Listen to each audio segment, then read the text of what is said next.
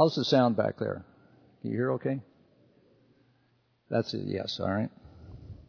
I'll say a little bit about what is coming up. December 9th, which is the second Friday in December, is Sam Harris, who's written a wonderful book called The End of Faith. And his subject is the view from the end of the world. I guess you might say it's what happens if you take the rapture seriously. January 13th, the second Friday, is on the subject of nuclear power, climate change, and the next 10,000 years. And almost a debate between Peter Schwartz, my colleague from Global Business Network and one of the board members along now, and Ralph Cavanagh from National Research Defense Council. Then February 10th, the second Friday, anthropologist named Stephen Lansing, who I ran into at Santa Fe Institute. And he's been doing work on how irrigation works in Bali. This is a system they've been refining for 1,000 years. They've built a whole spiritual practice around it. Basically, whole towns are organized around it. And every time somebody from the West comes in to try to improve things, they fuck it up. And it's a highly nuanced, highly sophisticated, really, really interesting and quite beautiful to look at system. So it's a wonderful case of a long-term evolved cultural system that will be fun to see.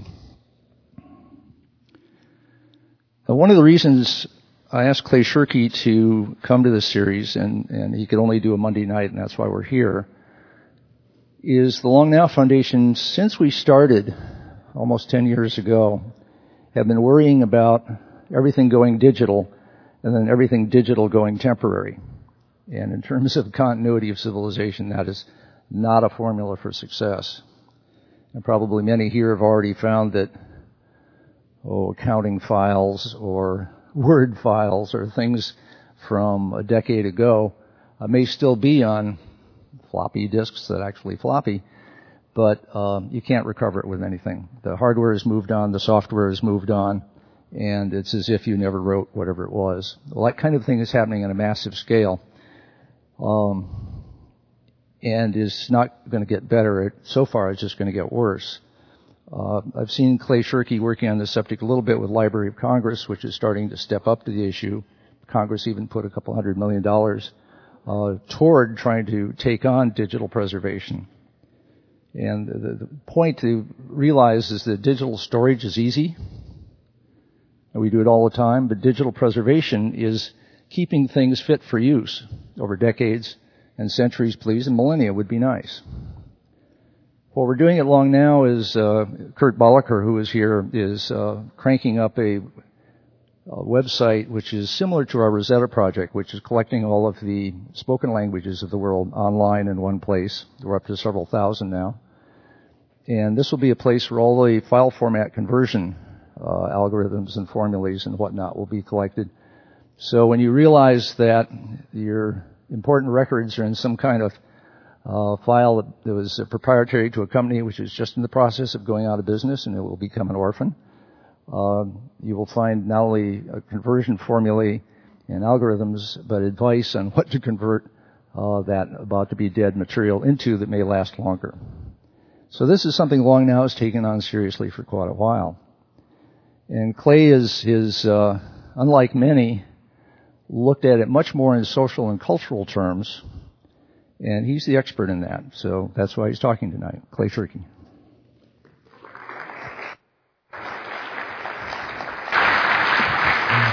While he's finding his way all the way up here to the stage, I'll say one more thing, which is you have these cards which spell out some about Clay, and also have on the back, if you haven't seen it before, the format we use for questions, which is all during the talk and during Q&A afterwards, go ahead and write down any question you might have. Pass it to a person in one of the yellow volunteer hats. That'll be passed up to me and Kevin Kelly in the front, and we'll pick out the really good stuff and ask it of Clay. It's helpful if you put your name on it, because then we can find you in the audience and Clay will know who he's talking to. And if you don't get email announcements of these series, you can put your email address on the bottom. Sorry, Clay, it's all yours. That's quite all right. Thanks very much.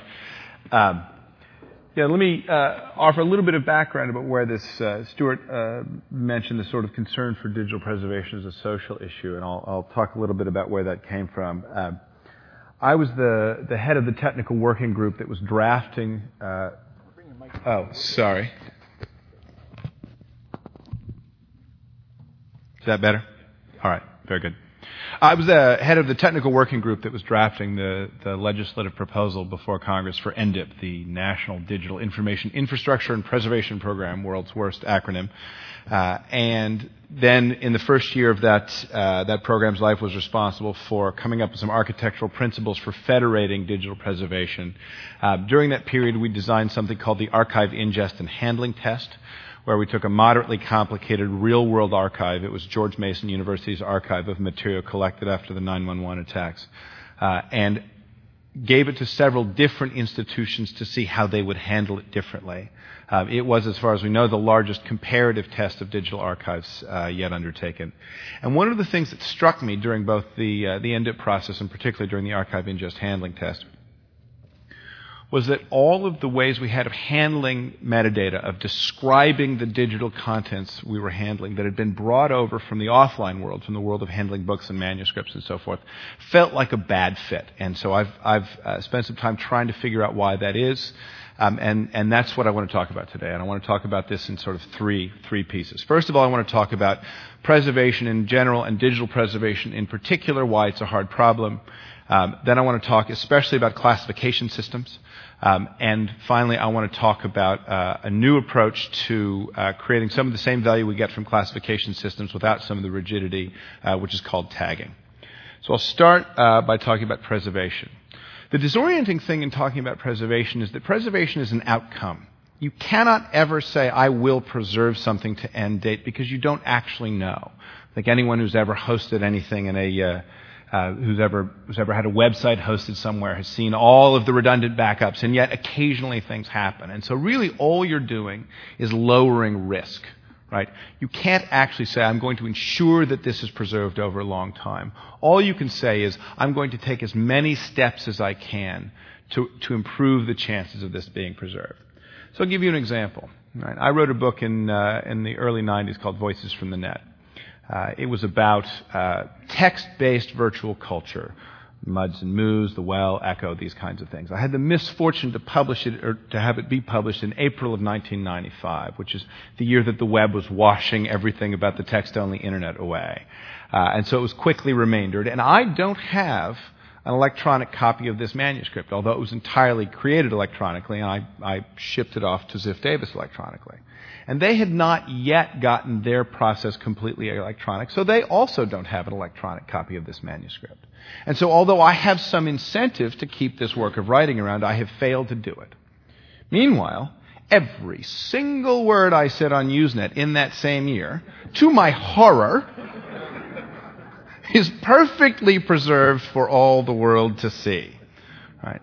So this is what I mean about preservation as an outcome. I would not have successfully predicted in '93, when I was having flame wars on Usenet and also trying to create a serious work, that it was the flame wars and not the serious work that would last until now. All right. So the first order problem we face, right, is that bits are fairly temporary. As I have heard Stuart say, digital data lasts forever or 5 years, whichever comes first. Right? And there is this problem we have with digital media, where you can see here, I think, the time frames that these things are imagined to last.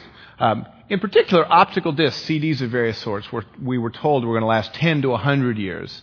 A number of tests have shown that after a single year, many of them can exhibit significant dropouts. And everything up here with an asterisk is a projected number, because all we know is that the manufacturers say that's about how long we think it's going to last. It's been tested.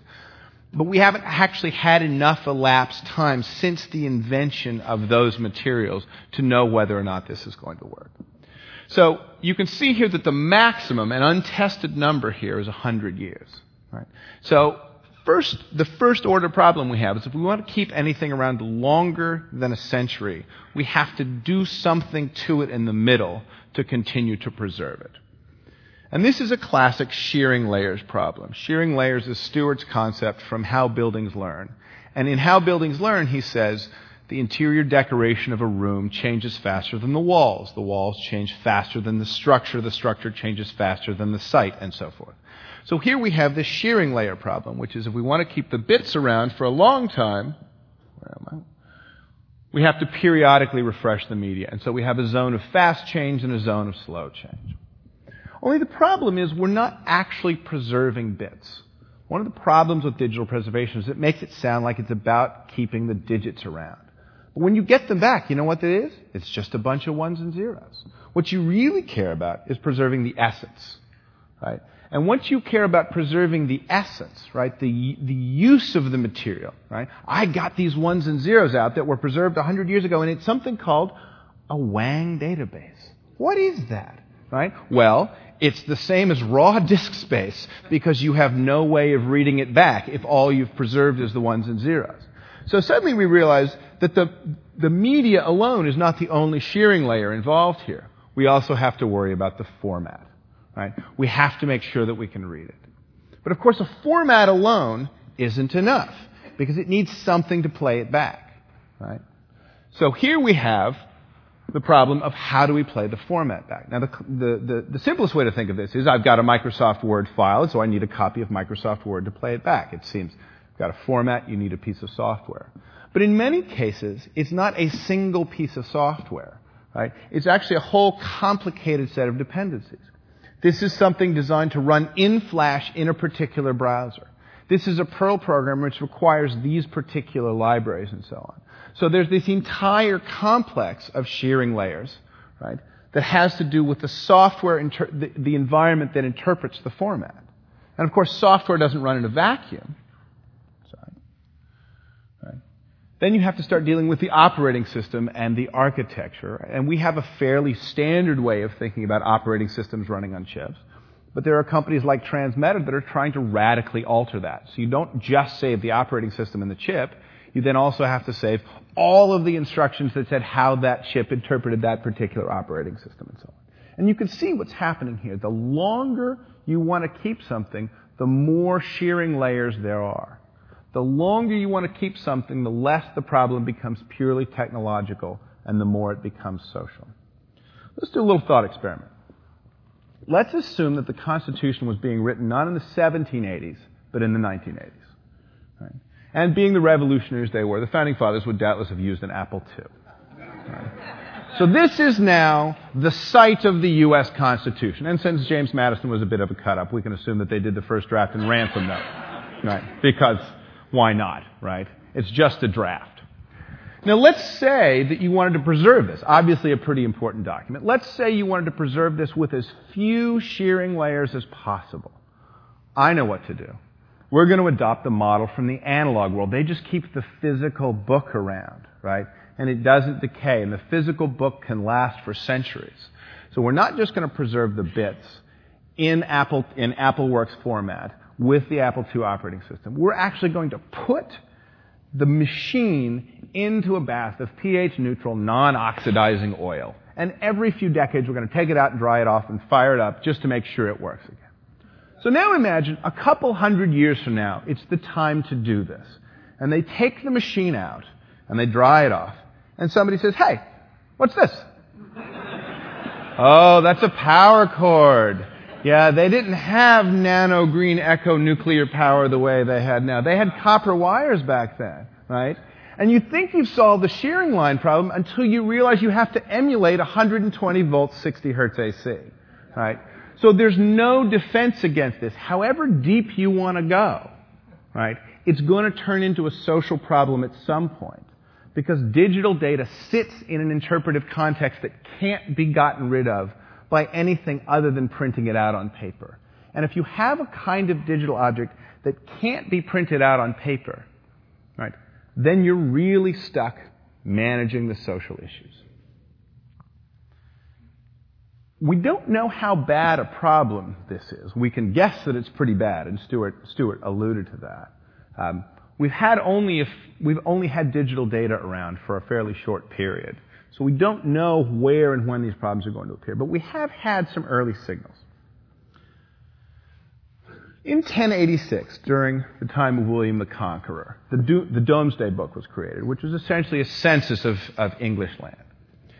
And at the 900th anniversary of the Domesday Book, the British Broadcasting Corporation, which was getting into the business of making and selling the BBC Micro, decided that they would do a 900th anniversary version of the Domesday Book, highly annotated, a lot of scholarly notes, and they stored it on video disc.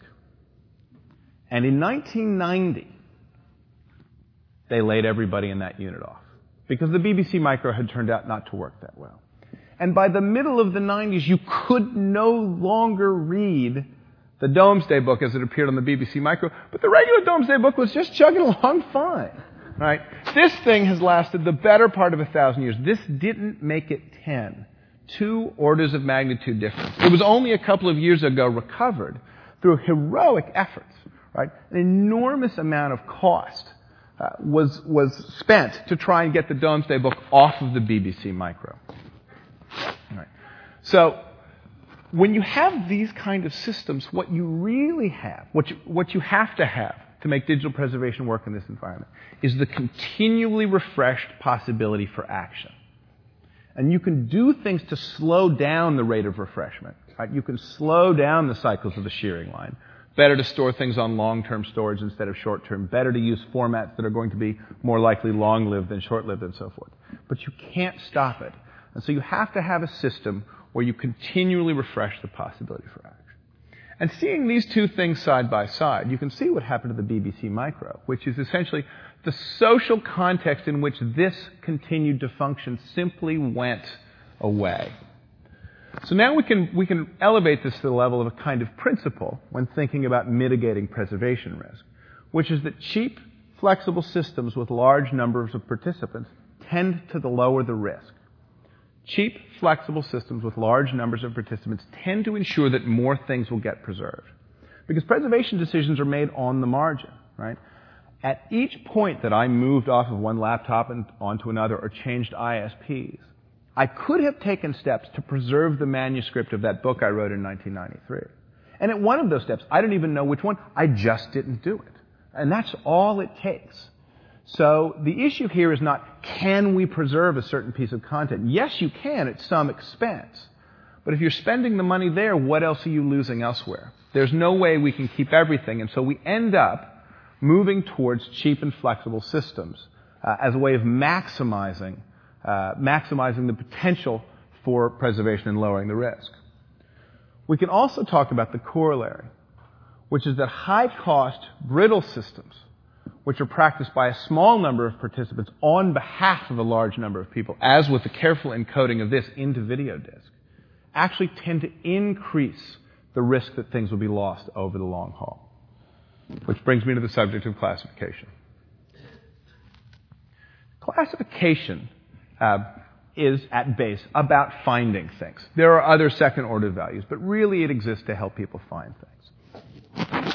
But classification is not the only... There are other ways to find things besides classification systems. So consider your kitchen. I hope your kitchen doesn't look like this, but consider your kitchen, right? Depending on what kind of cook you are and what kind of shopper you are, there's someplace between 1,000 and 10,000 things in your kitchen. Every spoon, every plate, every can of beans, every chopstick, right? And most of those things aren't labeled, and yet you can find them pretty well. Right? You may be a little messier or a little neater, but you could probably get the work done you need to get done in your kitchen. Right? But you don't have a label on the spoon that says spoon, and you don't have a label on the drawer of spoons that says drawer of spoons. Right? What's labeled in your kitchen? Your cans are labeled, your spices are labeled. Why are those things labeled? They're labeled because you can't see in them. There are a lot of them, they're basically the same, and they're hard to inspect. Right? A can of chickpeas and a can of tomatoes weigh about the same, and without their labels, they look about the same. And you can't open them up to figure out what's inside them. They're hard to look into, right? So in those situations, even when you have a small number of things involved, right, you need to fall back on labels. Who has that problem in extremis? Libraries do. And this is the Seattle Library. It's the very model of a modern major public work, right? Libraries have such a big problem with multiples of objects that are about the same and are hard to inspect, that they not only have to have lots of labels, they have to have labeled labels, and they have to label their label labels, and so on, right? Until it rolls up into a categorization system. And the goal of classifying is essentially to have a completely specified domain. In the case of the library, it's all of human effort. So that when new material comes along, it has a niche already provided for it in that classification system. Here, for example, is the Dewey Decimal System. A classic example of this, the idea behind Dewey, from the name, right, is that there are 10 top-level categories which cover all of human endeavor. Right? Within each of those categories can be 10 subcategories, and within each of those 10 subcategories can be 10 subcategories, and so on. And at some point, you can uniquely specify each work. The advantage of this kind of system is that the human thought has gone into organizing it beforehand so that as new books come in, you don't have to continually react. There are, however, some issues with systems like this. Here, for example, is the Dewey Decimal categorization for religion.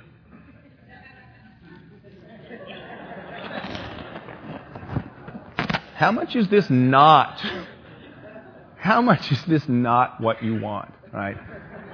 The disadvantage of systems like that is also that human thought has gone into them. The advantages and the disadvantages are the same thing, which is to say, it necessarily reflects the bias of its creators. Now, it's easy to say, oh, Dewey, right? That was obviously, there's obvious bias there. There wasn't careful thought. We didn't know as much about classification systems. We're effectively over that now. The Seattle Library, the Rem Koolhaas Library, which has gotten so much attention, has as its internal plan, speaking of shearing lines, the idea of a continuous collection. There's a single ramp that runs through the entire building in a flat spiral from the top all the way to the bottom. And that ramp is poured so that the Dewey Decimal System will be reflected directly in the architecture of the building. It's one thing to say, well, the Dewey system is a kind of a mistake, and we know that mistake, and we don't make those kinds of mistakes anymore. Right? Except that we do. In fact, we are currently pouring our mistakes into concrete. Right? It's going to be a long time before mistakes like this leave the system, because they're actually being made more and more durable rather than less and less. Right? Dewey, of course, is not the only classification system. There are more sophisticated ones. For example, the Library of Congress classification scheme, obviously by going with letters and having multiples of letters, right, you have a much more flexible namespace, much more possibility of subdivision, and it wasn't the product of a single mind. There's actually a group that's responsible for creating and maintaining this. But even here, right, we want to run into issues. So here's D, right? General and Old World history. First of all, history about the New World and history about the Old World are different kinds of history, or are in different categories within the system. But here we are in D, General and Old World history. And I'd like to call your attention to the three items that are colored. The Balkan Peninsula, Asia, Africa. And just, to review the geography. Right? I was going to do this example with Switzerland, which also gets its own top-level category. It doesn't even show up on this map. Right? So what's being optimized here? What they've said is, we can't eat the reshelving costs of exploding the top-level system. So we have to leave DK covering the things DK has always covered. We're just going to add former to the front end of that. Well, it's only 15 years ago, right? Except to a 22-year-old, right? For whom the Soviet Union collapsed when they were still running around in the playground. It's hard to remember which countries go in that category, right? And play that out, right? How long does this stay wrong before they fix it? What if you had to remember which American states were former British colonies before you could look them up? What if you had to remember which Southern European countries were former Moorish colonies before you had to pick them up? Right? Former Hittite Empire, yes or no? Right? At some point, right, and this is where long now-ish thinking comes in, at some point, right, this goes from being a minor annoyance to being a real impediment to using the system. And yet another example, right? Gypsies. Right? I love this. Right? The idea is essentially, history is primarily geographically arranged, right? Geography is destiny is an idea embedded in this classification system overall. And yet, here we have gypsies who plainly defeat country, right? Defeat the idea of country if you're going to be talking about a history. And yet, if gypsies are there, where are the Kurds? Where is the Jewish diaspora, right? This is... The deeper you look, the more these kinds of systems reveal themselves to be ways of managing the physical contents, the analog problem of the book world, and less about actual worldview. Now, it's easy to say, right, okay, this is about books, right? We now have all of this digital data, right? These are classes of mistakes that we accept because it's better than the alternative, which is chaos, right? Books aren't inspectable. They have to have labels, and there are so many labels that the labels have to have labels. So this is the kind of system we need for books, and we just take the fact that it's not as good as we'd like. But we don't surely need to make those mistakes in the digital world. So a little over 10 years ago, two guys out of Stanford decided they were going to help people find things on the web. And they launched a service called Yahoo, which later became a company. And Yahoo was mostly in the beginning a list of links. Here's some cool stuff. You might want to check this out. You might want to check that out. As the web grew explosively, the lists got long. And then they had to start having lists of lists and lists of lists. And then they realized they had a serious information management problem on their hands.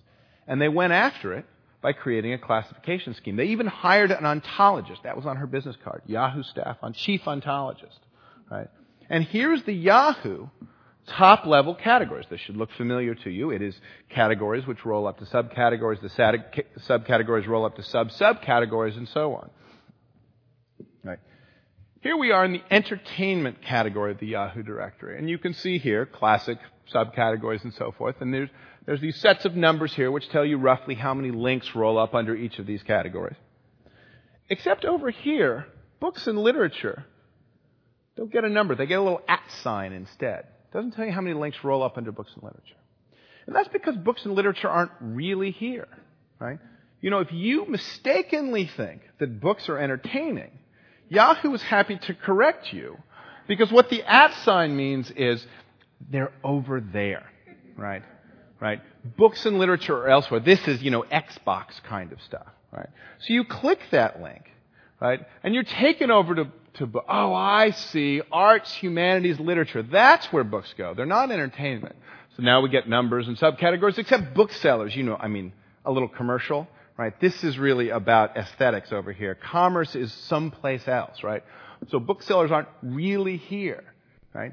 And the ontological vertigo of this is this kind of link is no different than this kind of link, right? You can see what happened here. Yahoo, faced with the possibility of having to organize things without analog constraints, added the shelf back. Right? They didn't know how to organize it any other way, or they assumed that their users would require this form of organization or both, and they added the shelf back. They added back the constraints that said things really go someplace else, and it's okay to put pointers from other places. But we can't treat the pointers from other places as being the same as where things really go. Right? Then, in 1998, Google came along. Two guys out of Stanford who decided they were going to start a company to help people find things on the web.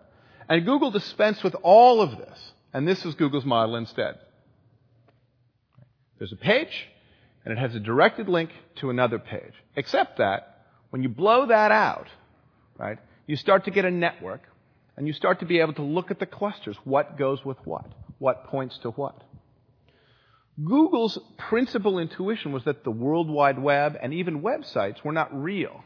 They're just metaphors. They're ways we think about things. All that's real is the link structure. And if we analyze the link structure, we can pull a lot of value out that you can't get from classification systems. We all remember what happened after Google launched. The interesting coda to this story is that Google also got worried. They said, well, Yahoo has a directory. They have search, but they also have a directory. Maybe we should get a directory. So then they got DMOZ, the open source directory that had come from the Mozilla project. Now, open source is, as everyone knows, magic pixie dust, and it makes everything that you sprinkle it on turn good, right? So, here we have an open source version of the categorization scheme, a radically different mode of production, right? And what you see when you look through DMOZ is exactly the same classes of errors. For instance, if you go into recreation or sports, rather, if you're looking at recreation and sports, if you're looking for football, it will tell you that football is not recreation, it's a sport. It'll happily repoint you, so you'll be correct in the future. But if you think that football is recreation, you're wrong. Also, if you think that football is business, you are wrong. In other words, the class of errors made here had nothing to do with the mode of production. Now, as I said earlier in the talking about preservation in general, we don't yet know how large a class of problem this is going to be because we've had digital data around so infrequently. But we can infer some things from the past, and this time I mean the deep past, not the shallow past. We can ask, have we lost anything in ways analogous to the danger of classification, to the brittleness created by classification systems? So here's the Venus of Willendorf, right? Famous figurine, discovered near Willendorf, Germany. She is a Paleolithic fertility symbol, we are told. What is that? What is a fertility symbol? Right? Is this a magical talisman to make women bear children? Is it porn? We don't know. Right? We don't have fertility symbols in any form in our culture in a way that makes it possible to read this. Right? We've lost the context. We've kept the object, but we've lost the context. Right? At least, however, the object here is informative. There's a kind of visual onomatopoeia, as it were. You can look at this figurine and read a lot from it, even though you've lost the social context. The risk is that the more semantic things get, the bigger the context problem. So here are some things that we've really lost. Top left is Rongo Rongo. It's the language from Easter Island. It may, in fact, there is some debate as to whether or not this is a language or merely a collection of symbols which was evocative but not communicative in the way we expect language to be communicative. In the middle is Quipu, the Inca calculating and recording system. And at the bottom is linear A, a Mycenaean alphabet, which actually seems to be syllable-based rather than letter-based. We can't read any of these well. There's enormous effort going on. They've all now been partially decoded, but we can't read any of them well because, unlike the Venus of Willendorf, there's nothing here. If you lose the semantics of a language, you lose everything. Right? So this is much more analogous to the digital preservation problem than the Venus of Willendorf. Because although these are physical objects and we have the physical objects, having lost the social context in which these language or numbering systems existed, we have not been able to retrieve them. Here's another thing. This is something we almost lost. This is hieroglyphs, right? The official language of dynastic Egypt. And this disappeared as a real written language, and indeed as anything anyone could read or write, sometime after the birth of Christ, and stayed unreadable for centuries, and would have continued to be unreadable for at least some time, but for this, the Rosetta Stone. Right? This saved us. This kept hieroglyphs from falling into the Rongo linear A category. Because what went on here is that the top part of the Rosetta Stone is hieroglyphic. The middle part is demotic, which is the vulgar Egyptian script, vulgar in the sense of the people, script of Egypt that had come from hieroglyphs. And the bottom is Greek. Right? And when they saw the stone, they realized it must be the same thing written out 3 different ways in 3 different systems from 3 different societies. And working back from that over the course of 2 decades, Champion was able to finally decode hieroglyphs. And they went from lost to found. So what's the difference?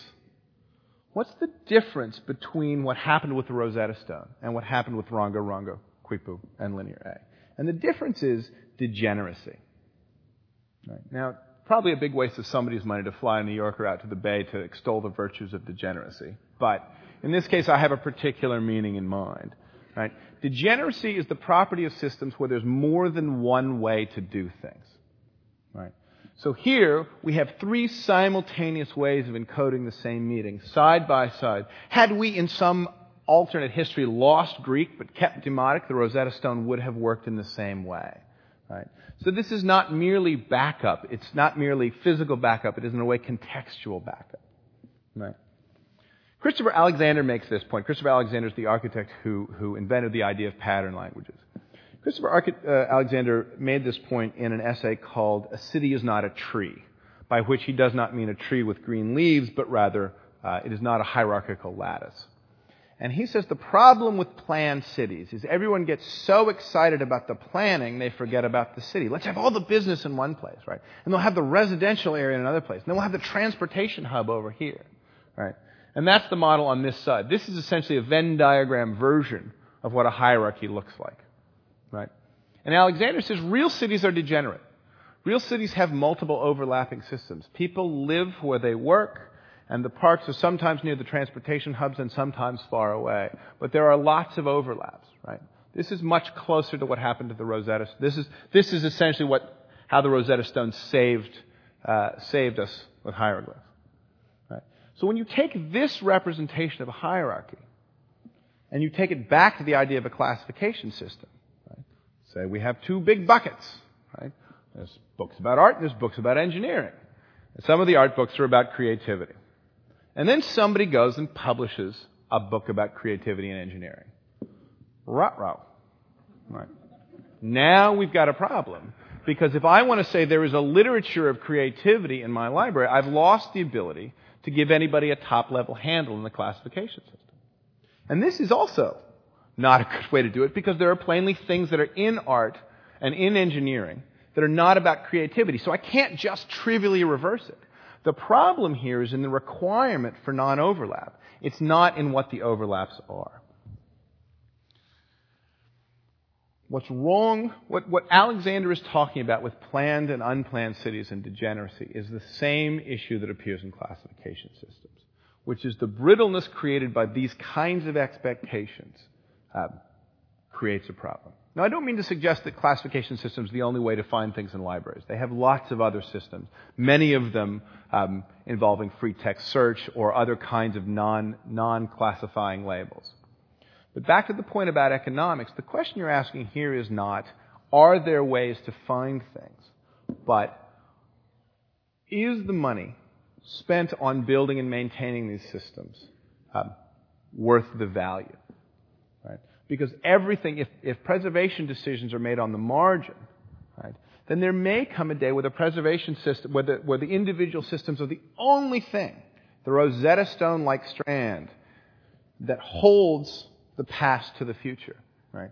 And since we know the awful math of time is unlikely times many equals probable, right, there may come a point at which either the money spent, the expense taken by these systems, coupled with their brittleness, actually leads to some damage.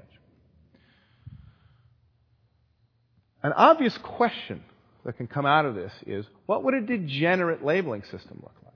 Right? If you didn't have to do it that way, if you didn't have to do it hierarchically, if you didn't have to support yourself against overlaps, what would you do instead? And I think what you'd do would look something like this. And I don't mean literally that it would look like a roller skating mermaid. I mean the roller skating mermaid, I think, will help illustrate the point.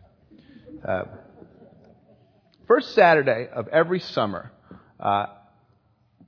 Coney Island, our famously run-down amusement park in Brooklyn, plays host to the Mermaid Parade. Hundreds of people show up in costume, they march around, thousands of people show up to watch. People get all dressed up, there's dancing in the streets, there's colorful characters, and a good time is had by all. Right? And the question is, where did I get those photos? And the answer is I got them off of Flickr, of course.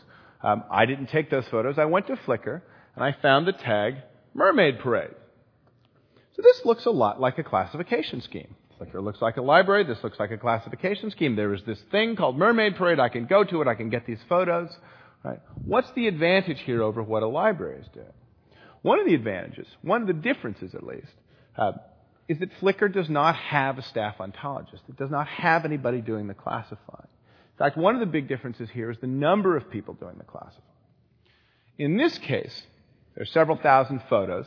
There's over 100 photographers. And every one of these photographers was not just a photographer, but also a kind of librarian, because they all added the tag Mermaid Parade. Right? So this is now not a small group of professionals modeling the group mind on behalf of the larger group. Right? We think that they will think about the concepts this way. We think that history is mainly broken down by geography. This is modeling the group mind with the group mind. Right? The second big difference here is that there is no top-level classification system that's being adhered to. Right? There's no coordination among these 118 photographers. It would, in fact, be too expensive to do that coordination. So this is a distributed system, which is also low cost because the people doing the tagging are not being required to coordinate with one another. In something analogous to Google's model, Flickr's model is this. Right? There are more primitives than in Google's model. But they've added a tag, which is essentially a labeled link. A tag can go to a photo. And tags come from users. And as with Google, the real value here is when you blow it out, right, you can start to do network analysis. But now you can do network analysis on more primitives, right? You can start looking not just at link density, but at tag density, at user density, and so on. You may have seen on the Mermaid Parade page, right, that there was this, related, Coney Island and Brooklyn. Now, Flickr doesn't know that the Mermaid Parade is an event that happens in Coney Island, which is in Brooklyn, right? From Flickr's point of view, this is Fubar and Frobnitz, right? These are just two tags that appear at a higher than average frequency whenever they appear with the tag Mermaid Parade. And yet, by doing the cluster analysis, Flickr is able to pull this kind of value out. So here's another example. Another system that uses tagging. This is Delicious. This is the headwaters of the Nile. Joshua Schachter, in fact, the inventor of Delicious, was the person who invented the word tagging to describe this method of attaching labels to things. As a side note, it's interesting to imagine that if he'd called them categories or keywords, a lot of this would have been washed away in the user assumptions. But by calling them tags, which is right on that edge of descriptive and strange, he called a lot of people's attention to the phenomenon. So Delicious is a social bookmarks manager. It's analogous to Backflip back in the day, where the day was 1996 or something, except that it's got a more open and social model. So you add a link here. You get both the link and the title or whatever you type in there. You can add a descriptive line. Your username is there, and then you can add these tags, which are the labels, just like they appeared on Flickr. And this is my favorite. This is my favorite from the moment I took this snapshot. Cats in Sinks. It's a website for pictures of cats in sinks or other basin-like objects. Right. This is pretty much what the internet has been straining to become. I think we can probably all go home now. The model here is almost exactly the model of Flickr. No accident. Joshua was the one who convinced Flickr to start using tags, except that instead of photos, there's a much more general purpose entity which is being decorated by the tags. Anything that has a URL can also be tagged, and you can begin doing the network analysis there. Right? So this enables us to do things like asking questions about how a given resource has been characterized by the community. Here is the Delicious page for one single URL. It's about the Linksys router, which is a very popular Wi-Fi router made by the Linksys unit of Cisco, and how they've changed the underlying Linux operating system to a different operating system, but they haven't changed the model number. It's a geek soap opera of epic proportion. Right? And you can ask yourself, you can see here that it's been tagged by 431 people, and you can ask yourself, essentially, how is this being characterized? And here's the answer, right? The most common tag is WRT54G, which is just the model number from Linksys, right? But then you have this little cluster of three tags, Linux, Wi-Fi, Linksys, and they're roughly even, right? They're roughly even. So this is a judgment that there's no one obvious thing that this is about, that part of the reason this is important is it exists at the overlap of a lot of different trends, right? So this is one kind of signature you can find in the communal judgment about these resources. Here's one for making a paper airplane. You can see here that there's not that shelf. There's really a much gentler slope, right? Paper, airplane, fun, how-to, games all fall off in this kind of steady slope. And you can see here that the top two are paper airplane. And you can see how you'd maybe type paper airplane. But because Delicious assumes tags are separated by spaces, it says, we'll just treat paper as one tag and airplane as another, right? But the community's judgment is that this is slightly more about paper than it is about airplane, which feels about right? So even in things that are very close, there's some information in the distinction. This is another tag signature. This is for CSS Vista, which is a piece of software for web designers. Here the community's view is decisive. This is about CSS, right? Software, web design, tools, design, everything else is on a completely different kind of curve, right? This is absolutely about CSS. Everything else is half as important or less in the minds of all of the people who've tagged this. Right? So the problem with classification systems is the rigidity of it's in or it's out, right? And even with multiples, you don't get out of the in or out problem, right? Yahoo, because of course they could have had an unlimited number of those little @ links, also said you can only have 3 links, no more, right? And the 3 number was more about minimizing the amount of human effort at Yahoo and defending against spammers than any judgment about the applicability of more than one category to a topic, right? Here, not only do you get places where people say, this is really kind of about these 3 things, whereas this is clearly about this one, if you're looking for sort of head-oriented tagging, right? You also don't get it in this in or out quality. The community can not only tell you what things are about, they can tell you how much they're about them relative to other things. This is a kind of value that's not reflected in classification systems. There is no such thing as information architecture separated from the users. Information doesn't have architecture any more than information wants to be free. No offense to it. Those are, like the World Wide Web, like websites, all metaphors. But they are unfortunately metaphors that block us from recognizing that the problem here is modeling the group mind for the users. Right? So one of the complaints about tagging systems is that tagging systems exist in a flat namespace. Right? The idea is that yes, they have this kind of labeling value and that's fine, but they don't create the characteristics which hierarchy for all its problems does about which things go with which things in a kind of nesting relationship. Right. So here's what a flat namespace looks like. Right. These are 3 notional usernames. I'm too embarrassed to say these are actually 3 usernames I've used in the past. So we'll just say someone has used these usernames at various points. You can imagine these as being 3 names on LiveJournal or 3 names in an IM client or whatever. This is actually a flat namespace. This is a namespace where no 2 of these names are connected to one another. They're just labels that exist within the same pool. And the idea here, right, is that tagging has the same characteristics. That for all of the kind of art, engineering, creativity thing, right, within hierarchies, at least you can make some of those kind of statements. But with tags, all you get is this, right? You get post-it notes and nothing else. But that's not true, because tags are attached to URLs, and once you pull the URLs up, you can see what tags go with them. So you can, in fact, do this, right? Hierarchy is, in fact, a subset of tagging, right? The Christopher Alexander example showing nested, you can model hierarchies in tag form by simply nesting tags inside other tags so that the boundaries never overlap. But you can also overlap the boundaries, and you can start to get this, where you can choose to have a top-level handle about creativity, but you can also have the overlap of art and creativity, or the overlap of art, creativity, and engineering, and so on. And we are, in fact, seeing this in real tagging systems. If you go and you look on Delicious, you'll see tags for Python and Perl, which are 2 lightweight programming languages. I shouldn't say lightweight.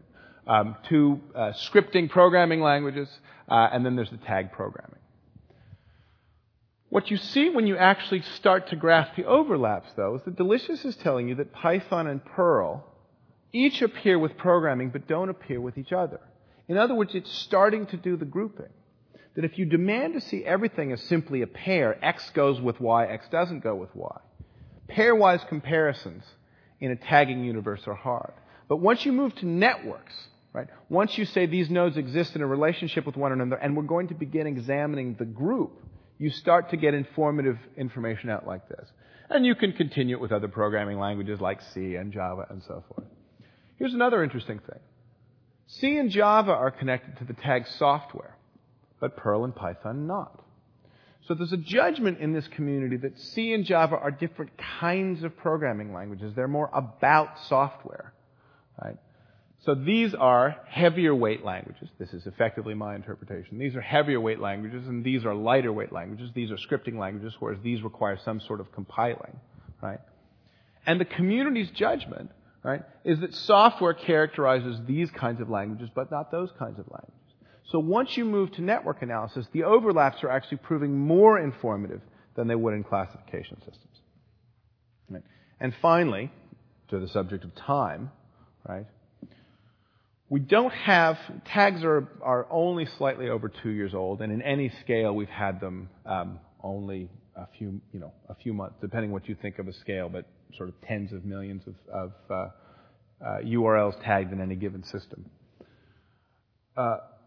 This is Pietro Speroni's work. He's in Italy, and he's doing a lot of work on what are called tag clouds, which is essentially ranked versions of tags. And so he took a URL here, and he watched what happened to the relative tag frequency. And you can see here, right at the beginning, when the tags come out, it's exactly as people would expect of a distributed and uncoordinated social system, which is basically chaos. Things are moving up and down all the time.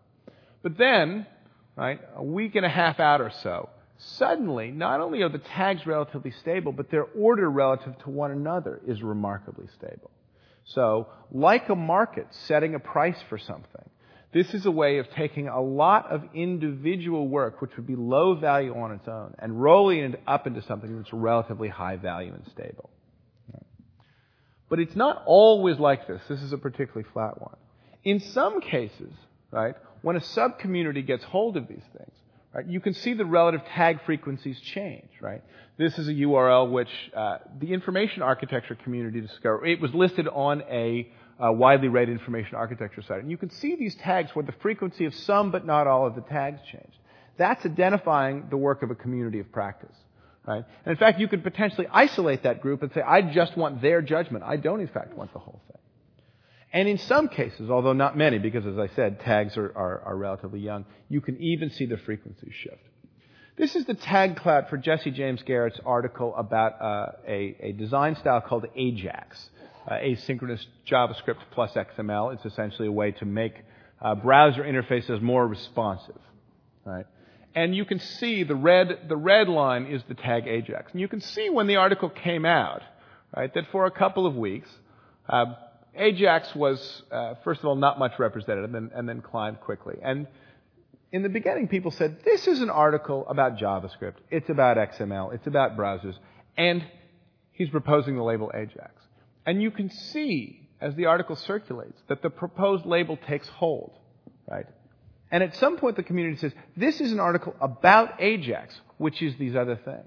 This is the picture of a community changing its mind, right? We can actually see, right? This is the antidote to the former Soviet Union problem, which is things change as they change. When you start modeling the group mind with the group mind, the dynamic signature tells you when things are being altered.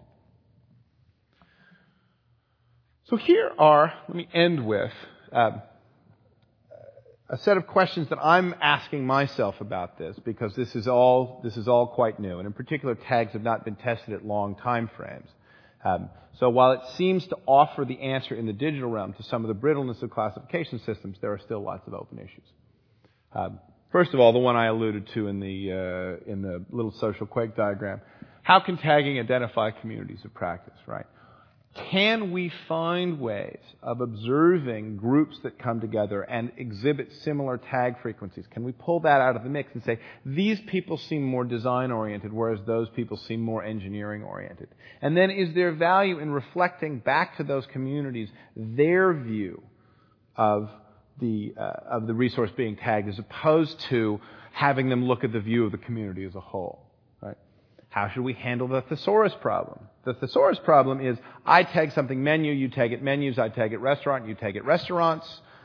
Plainly, there would be some value in rolling those things together, so they're basically the same. So you make a thesaurus and you say, well, agenda and politics we're going to roll together. Or you say, we're going to roll together Apple and Mac and OS X. Or we're going to roll together gay and queer and homosexual. Right?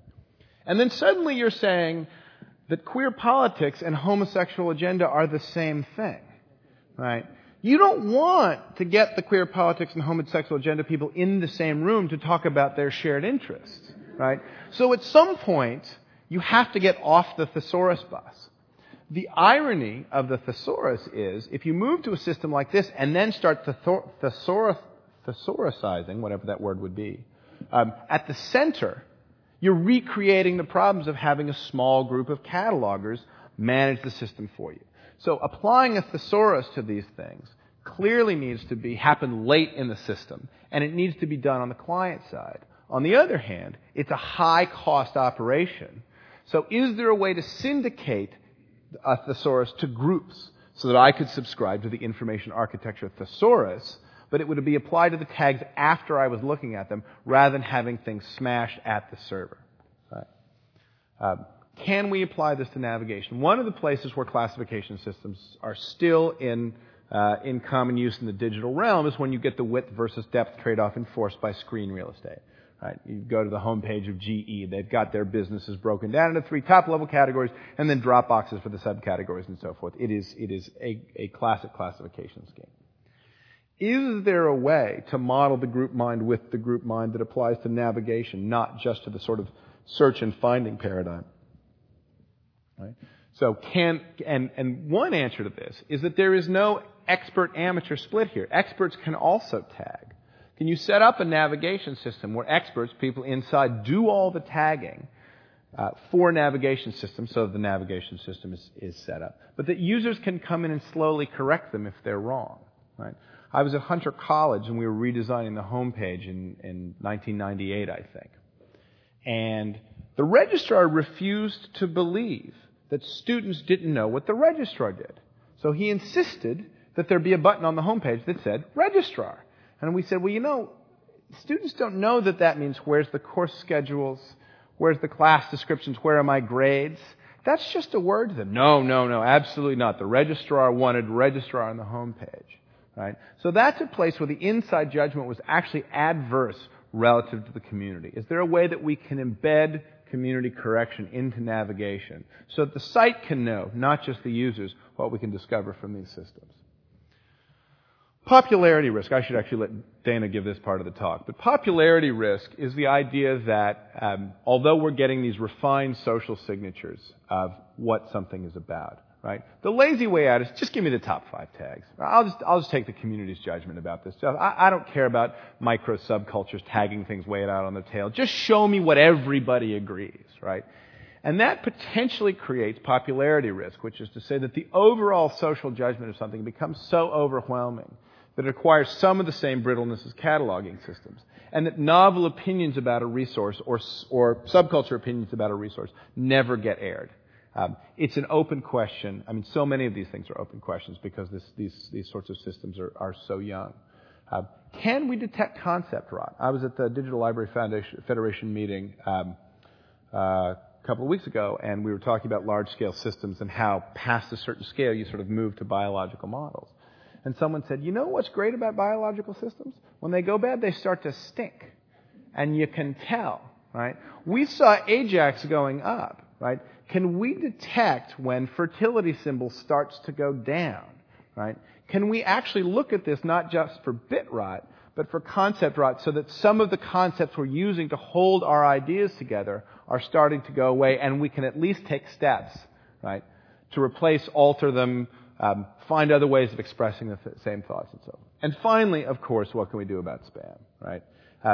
Spam, which has been regarded as a kind of surface-level annoyance, is, in my view, a pretty deep problem because open social systems create a lot of value, and the incentive to mine that value has nothing to do with the incentive to contribute to that value, right?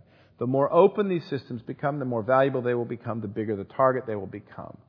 And 10 years ago, when Global Alert for All, Jesus is Coming Soon, or the green card spammers came on Usenet, we could be forgiven for not understanding the nature of the threat, but now we know exactly the nature of the threat, and we're going to face a well-funded and motivated enemy. Is there something we can do to continue to increase the value of these kinds of systems without falling prey to spam? And with that, I'll end.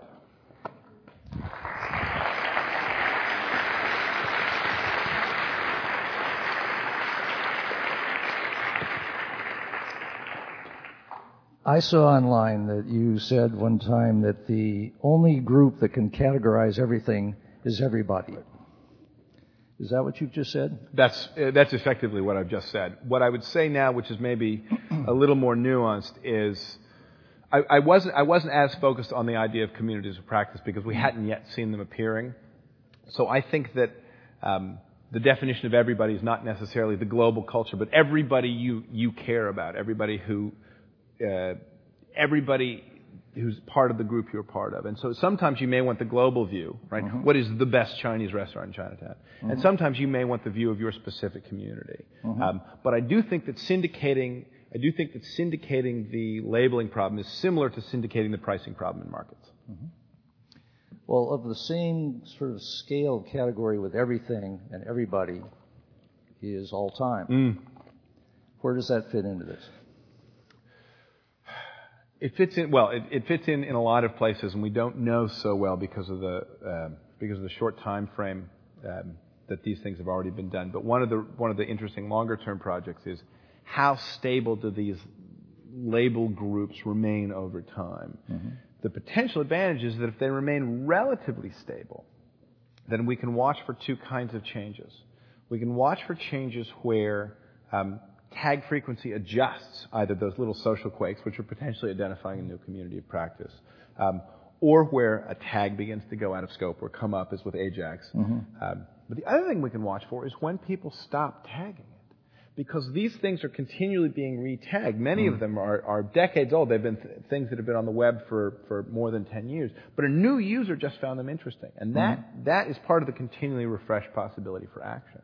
Right. When a particular URL stops getting paid attention to at all, we can also say that's at risk. Mm-hmm. We would love to be able to know that things are at risk before the risk happens, which is the opportunity we missed with the BBC Micro and the Doomsday Project. How about as changes of technology come along, not only things sort of rotting away, but in a sense, technology quakes like social quakes. So, for example, when we get to the point where the Internet has way more devices on it than there are people, does that affect this kind of thing? Yeah, it does. And one of the questions is, can you bootstrap from this kind of semantics to have devices start doing the characterizing? Mm-hmm. And that's really an AI problem. That's out of the scope of the current research, as they say. But certainly, the two things you'd like to be able to do is say either this resource is coming from these kinds of sensors or these kinds of devices. It's similar to X. In the absence of any human intervention, we're going to adopt this set of tags for it to make it findable. And then what you'd really like to be able to do is take advantage of latent semantic analysis or other of these kinds of tools to have the machines make additional kinds of guesses. I think in some cases you'll have to have a balance between the guesses being made by the machines and corrected by the humans. So that there may be a kind of weighting algorithm. This has only been characterized by the machines. This has been characterized by lots of machines and a few humans, and so on. But it's, And that's a distinction we'll care about for a while, but not right, exactly, but not forever. Yes, exactly. Mostly original substrate humans, as Joel says. Yeah. Well, links are a peculiar thing in all this because link structures age quickly. Dead links accumulate, and do they undermine this whole system? They don't, because when they go out of scope, well, first of all, the system, I think if it proves valuable and over the long term, it can actually help us find when a link is broken. Mm-hmm. Because if something is being tagged at some relative frequency and that suddenly stops, we can go and look for it, right? Because there are many places where it's going to be cached for 30 or 90 days or what have you. And then we can potentially go back to snapshots and so forth.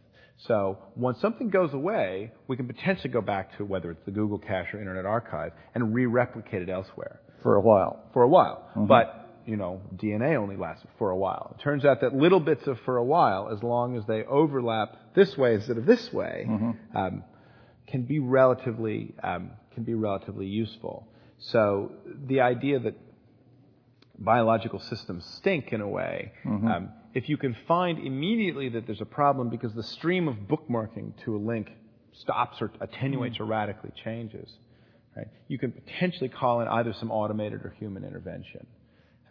The other thing is you start to be able to say, if you pull in the content with a tagging system, this is not something Delicious does, but you can plainly write your own spider. Someone who cares about preserving content that travels under a particular tag, this enormously lowers the difficulty of doing it. Right? The distributed hard disk use of RSS feeds is this incredible latent resource that we haven't yet taken advantage of for syndicating, but we may be able to build preservation tools on top of that as well. Just tracking your metaphor for 1 minute there. The somatic DNA goes away, body DNA, but germline DNA is basically eternal. Right. And is there the equivalent of that in the system? Germline DNA is eternal because, germline DNA is classically the refresh possibility for action, which is to say continually recreated. The information content is continually recreated in different physical substrates. So this is not a preservation system, but I believe it has ramifications for preservation systems by allowing for exactly that sort of refreshed possibility. I'll ask one more question of mine. I'm sorry about this, but you were part of an online discussion I was in recently. It was talking about long tail and how lots and lots of participants, there's the usual 80-20, and 20 people are doing 80% of the comments or whatever it might be, and so on down the other direction. And you remarked that you thought this is the popularity question, that you couldn't actually take away the long tail, even though it's a relatively unimportant part of the whole picture. You say it is an important part of the whole picture, and you can't just go with the top 5 and get meaning. Right. What's going on there? What's that argument? Hello. Boop, boop, boop. That argument is. Oh wait. That this part of the graph looks unimportant in terms of the total number of tags being added because it's not the social weight isn't behind this, but it is part of what makes the ecosystem work. So what you've really got here is the replacement for a professional system which is going to optimize around these kind of relatively narrow constraints to being able to have stuff all the way up to the singletons, all the tags that one and only one person has used. And then it's as an ecosystem that tagging is succeeding. If you tried to limit the ecosystem and say, we're actually just going to truncate all the tagging here, I think you'd have something that was less effective and less successful. The other thing that's weirding me out about these graphs is that you could test that probably. What do you mean? You could I don't know. You know, one of the things you do. Oh, right. Yeah, exactly. You just take a tagging system and truncate it. But one of the other things that's weirding me out about these graphs is there's often an internal shelf after the most popular. There's 2 here. These little internal shelves, and I can't tell if they're noise or if that really is some bump in the degree of social cohesion among the users. But I think that may also be some sign of some value from the tail, is being able to detect when something has walked off the edge of its sort of broadly adopted semantic judgment of the community, and then you're getting that. And I don't think you can get that kind of value without having the full range of participation. Okay, a couple of kind of bug-fixing questions about tags. One from Alexander Rose, who was where? Way back there, and another from Louis Rossetto here. Alexander asks, I'll ask you both, how does tagging deal with heavily factioned definitions like abortion? Right. And Louis asks, what about the problem of people gaming tags, trying to cause an outcome analogous to sperm, by the way? Analogous to spam. Sperm dance in its super way around the egg trying to get in. What are you doing? Right. Well, anyway, gaming goes on. Right. I'll put those two together. The contentious subjects just get. I mean, if you had, say, the equivalent of a Wikipedia edit war on the pro-life, pro-choice thing, because tagging is very much in the wisdom of crowds mode of great disassociation among people tagging. You would simply get in rank order what tags people were using. There may well be coordination behind the scenes in those camps. I don't know that we've seen that yet.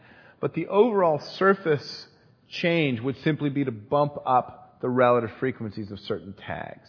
That's a place that intersects with popularity risk. It's a little bit, it's analogous to Google bombing, right? Where some small group of highly collected bloggers is able to change a relatively obscure phrase on Google and then circulate it, right?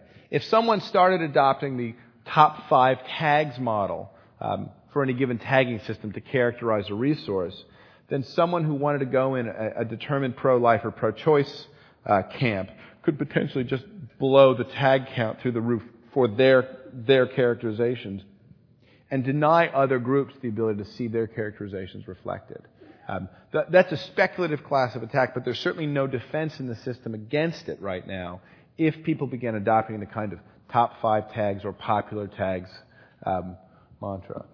In terms of people trying to game the system, that's happening now. There are people who are already doing the most obvious forms of spamming, just going in with a URL and tagging it. Everything shows up in every possible tag stream.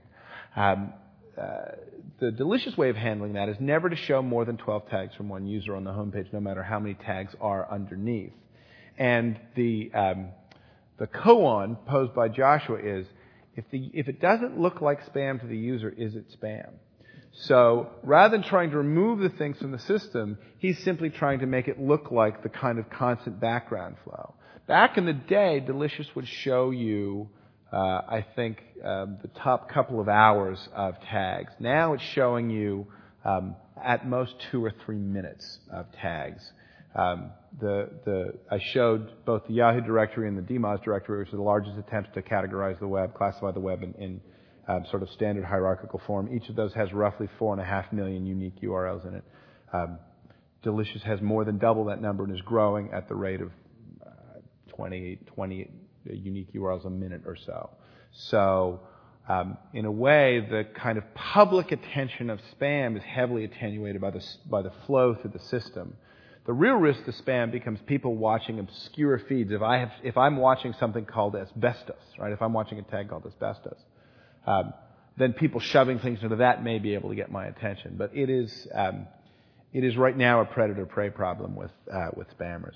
My guess is, in this system and in a lot of systems, we're going to move to a kind of gray list world where it's not just whitelist. It's not just show me the tags of all of my friends, but show me all of their friends' tags and weight those friends somehow at roughly 50% and maybe friends of friends at 25%, so that I have this kind of semi-permeable membrane. Instead of having a whitelist and a castle, I have this gradient of potentially socially valuable information coming from unknown sources into the system.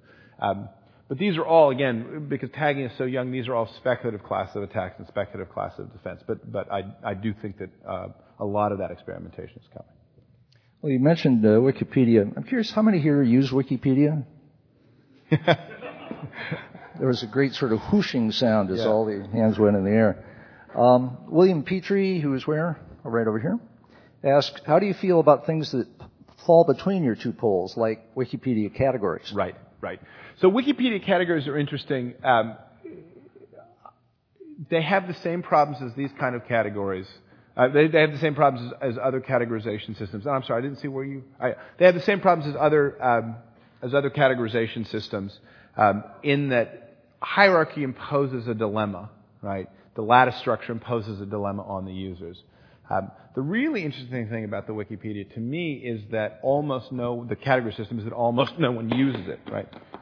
If you Google in URL for the category :tag in Wikipedia, you get almost nothing, right?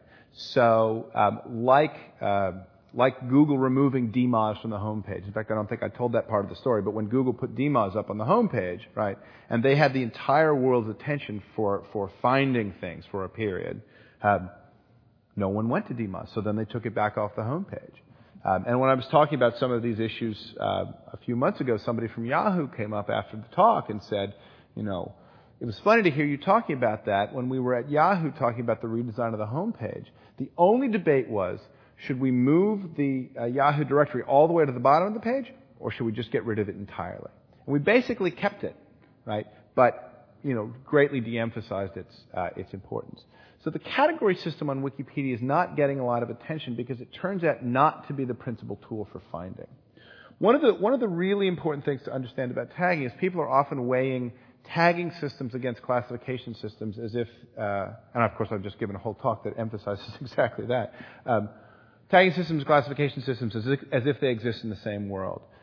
One of the key things to understand about tagging systems is they are post-search.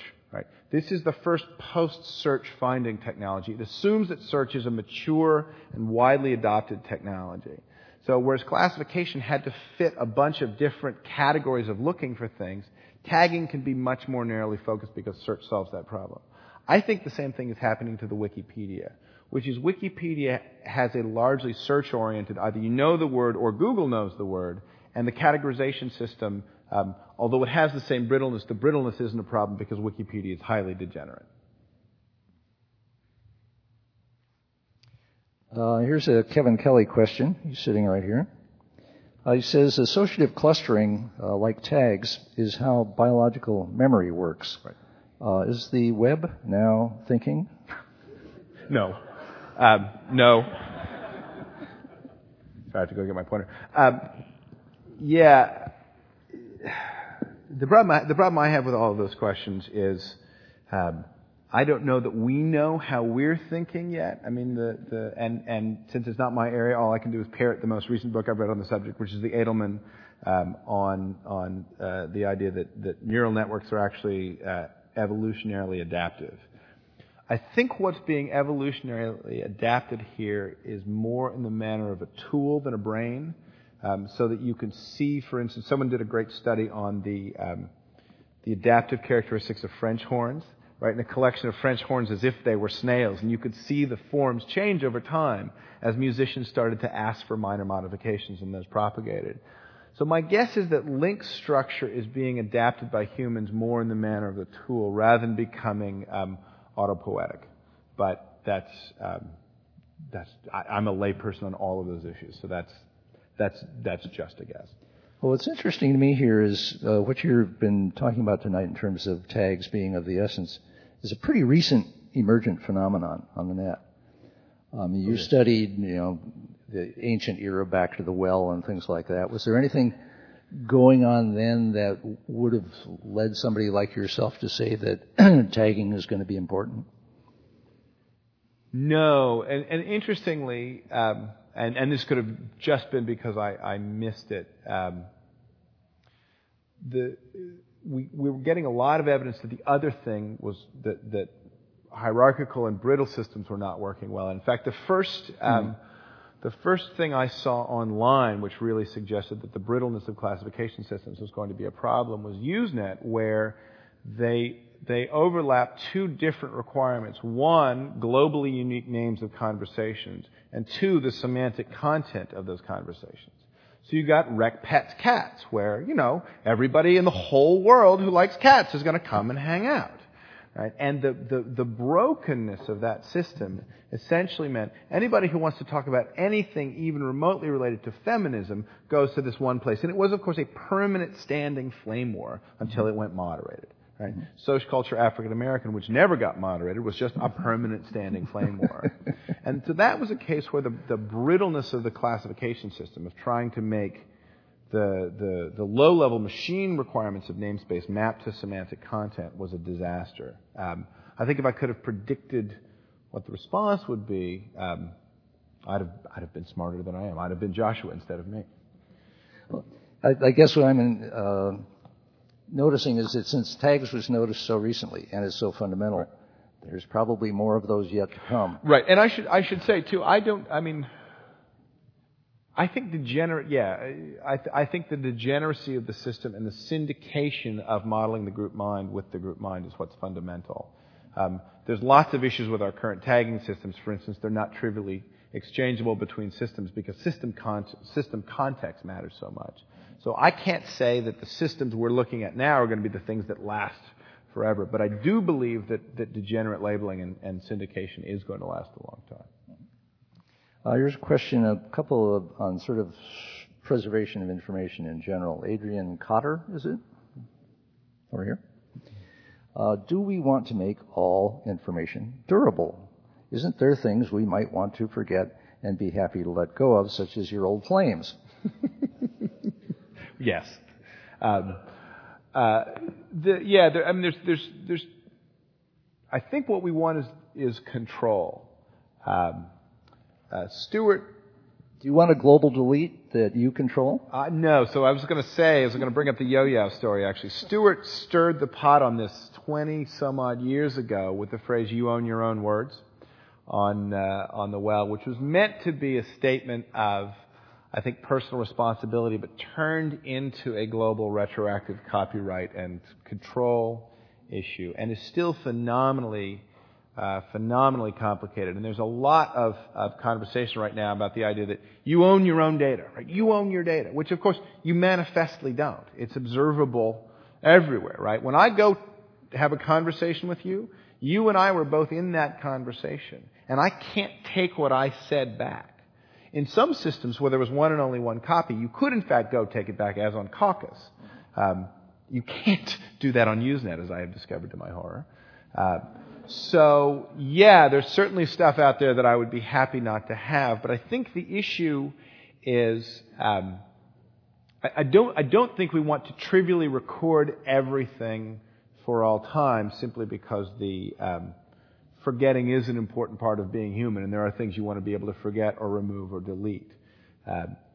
What I think we don't want to do is I think we don't want to accidentally lose things. And I think we especially don't want to accidentally lose them in the sort of, I thought you had the car keys way, right? Where within the BBC, right, well, we put this on Laserdisc and we had these computers, and then the computers didn't work out and we got rid of everybody, and all of a sudden, right? And it really took them 4 or 5 years even to figure out that they couldn't get back to the material.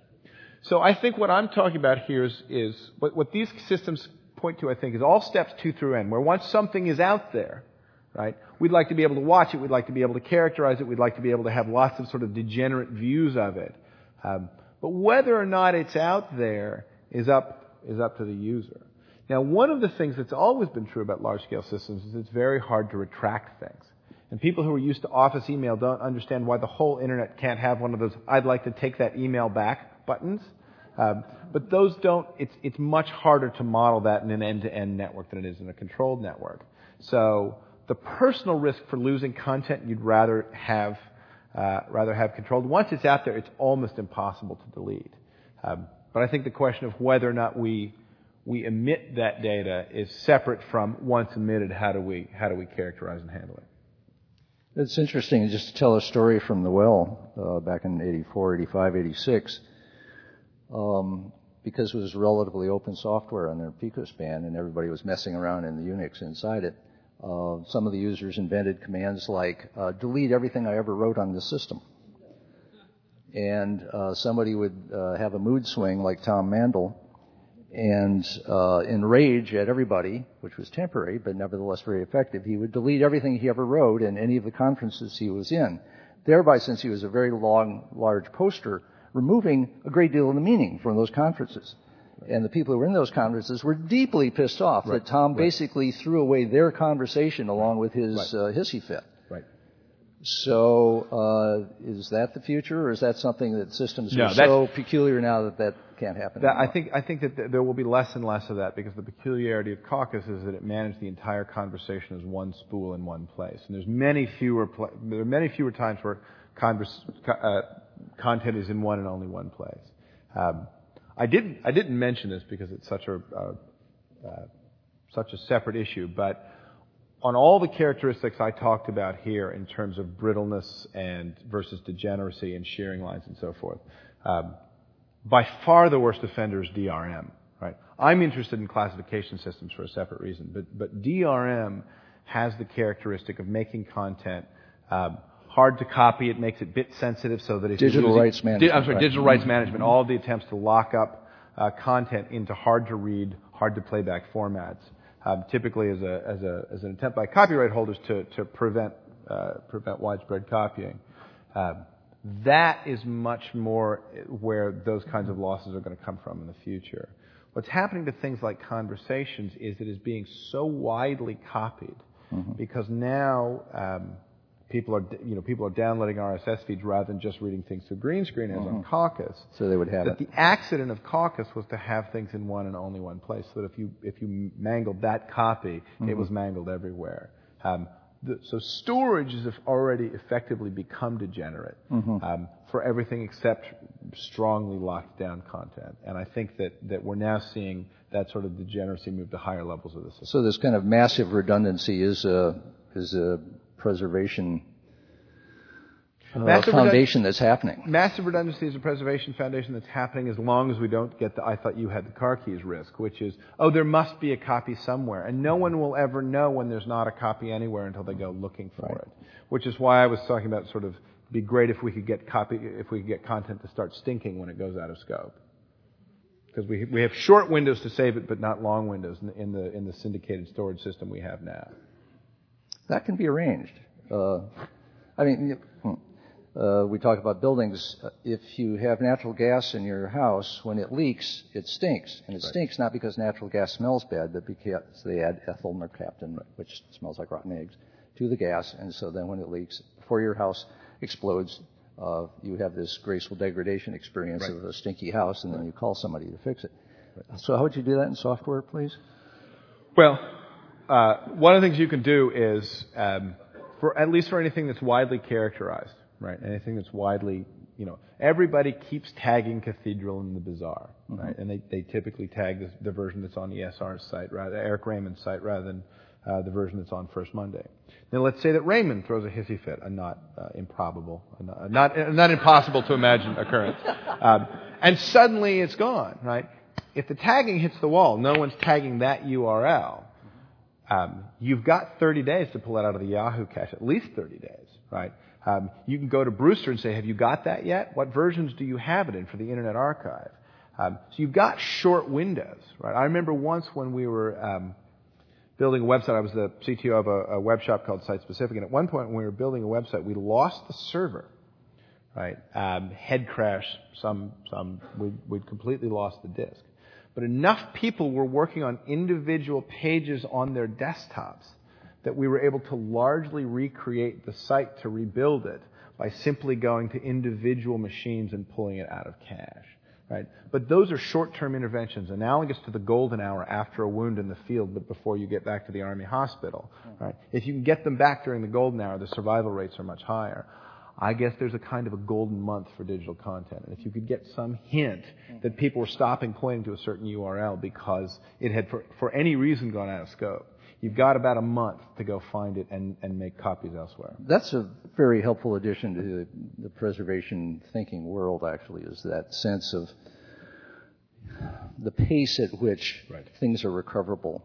And beyond a certain point, they become less and less recoverable. And the less and less means you can recover them, but it's more and more expensive. And of course, any money that goes here doesn't go there. It requires more active noticing and things like that. Right. But also, when you spend money to try and reconstruct something, that's resources you can't give to another thing. So, in a way, the content you don't end up preserving there is stuff you weren't paying attention to while you were trying to resuscitate the stuff you were focused on. Well, this brings up the social economic question, which is that storage is basically free. It's easy to store. You just hit a button, bang, it's stored. The cost of gigabytes is going towards zero. What's the cost of preservation? Well, since preservation is an outcome we won't know for some centuries or some, whatever the time frame is, but the issue is, I think that the falling storage costs are actually increasing the problem here because they're actually increasing the amount of content being produced. It's not constant storage falling constant dollars for constant content. What I think is coming is real options theory. Real options is how much would you pay not to have to decide today, right? Would it be worth something to you if you face a yes or no decision to postpone it until you get more information? And the classic problem in a library is arrearage, right? We've got all these books sitting here and we've got to either classify them or categorize them or get rid of them because they're costing us money just sitting there on the shelf, right? At this point, if it costs even a nickel worth of human time, it doesn't make sense to delete a 100 megabyte file. You just don't save anything in hardware, and that's going through the roof. So we now have this pool of things where it's cheaper to keep material which you may in the future want to decide to preserve.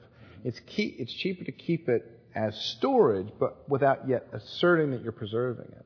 So I think the cost of preservation is best thought of as a time series where you're trying to lower the future cost of making the choice by providing people more options now. And one good way to do it is just to have lots of stored copies so that later if they decide something is important, they can come back and get it, but without having to have all of those things be fully ingested and marked up into formal preservation systems. But there's a decay of knowing why something might be worth preserving or where it is and all of that as time goes by.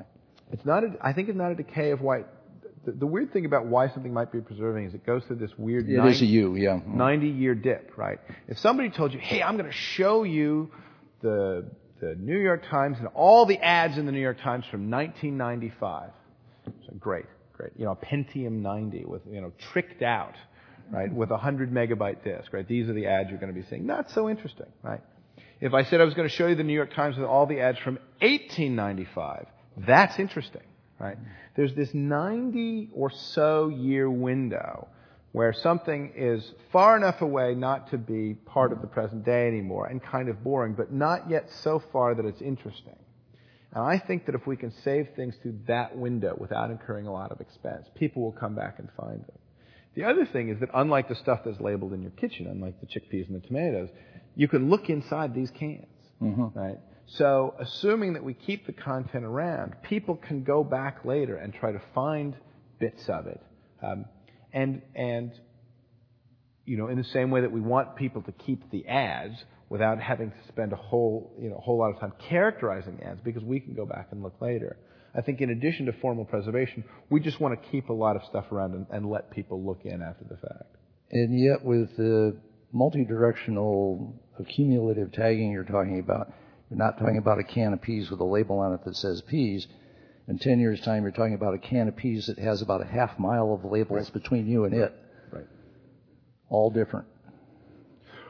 But the thing about that just means you can find the peas through several different hands if you're looking through tagging. So the redundancy saves you. Right.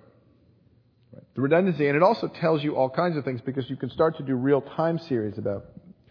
For instance, if software starts to apply to Perl and Python, you can say, when did that happen, by simply watching when those tags drifted into overlap. They don't currently overlap. There's a judgment about these two programming languages versus those two. We can imagine that changing, but instead of saying, oh, now that's true, we can say, we watched that happen. Right? And that process is an antidote, I believe, to the former Soviet Union problem, which is the classification system, which is meant to be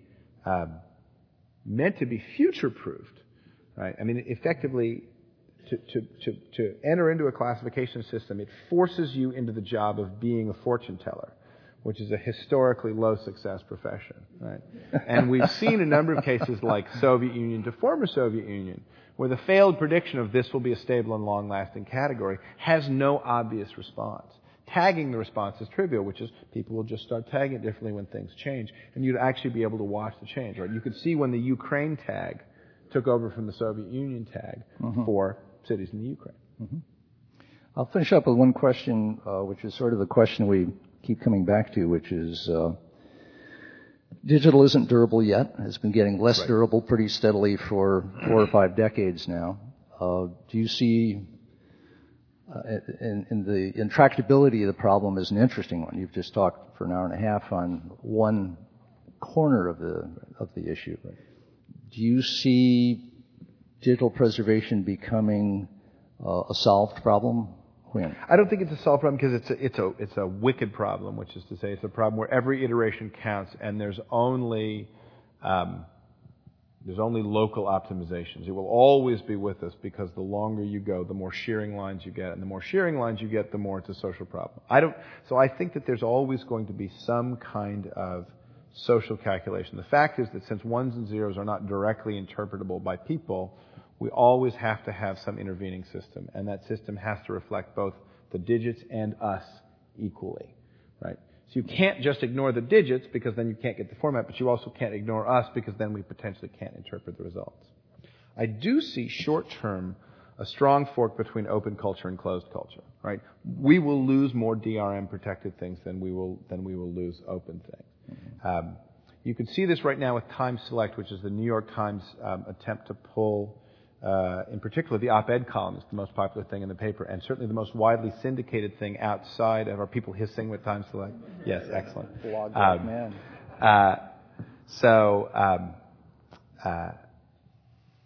What the Times doesn't realize about Time Select is that they think, oh, we have this product and now we're charging for it. What's actually happening is they've changed the nature of the project because they've greatly reduced its shareability. Mm-hmm. They've said, oh, that thing that Paul Krugman just said, let's keep that between us, right? It's like a secret opinion. Paul Krugman's secret opinion is X because you can't share that URL.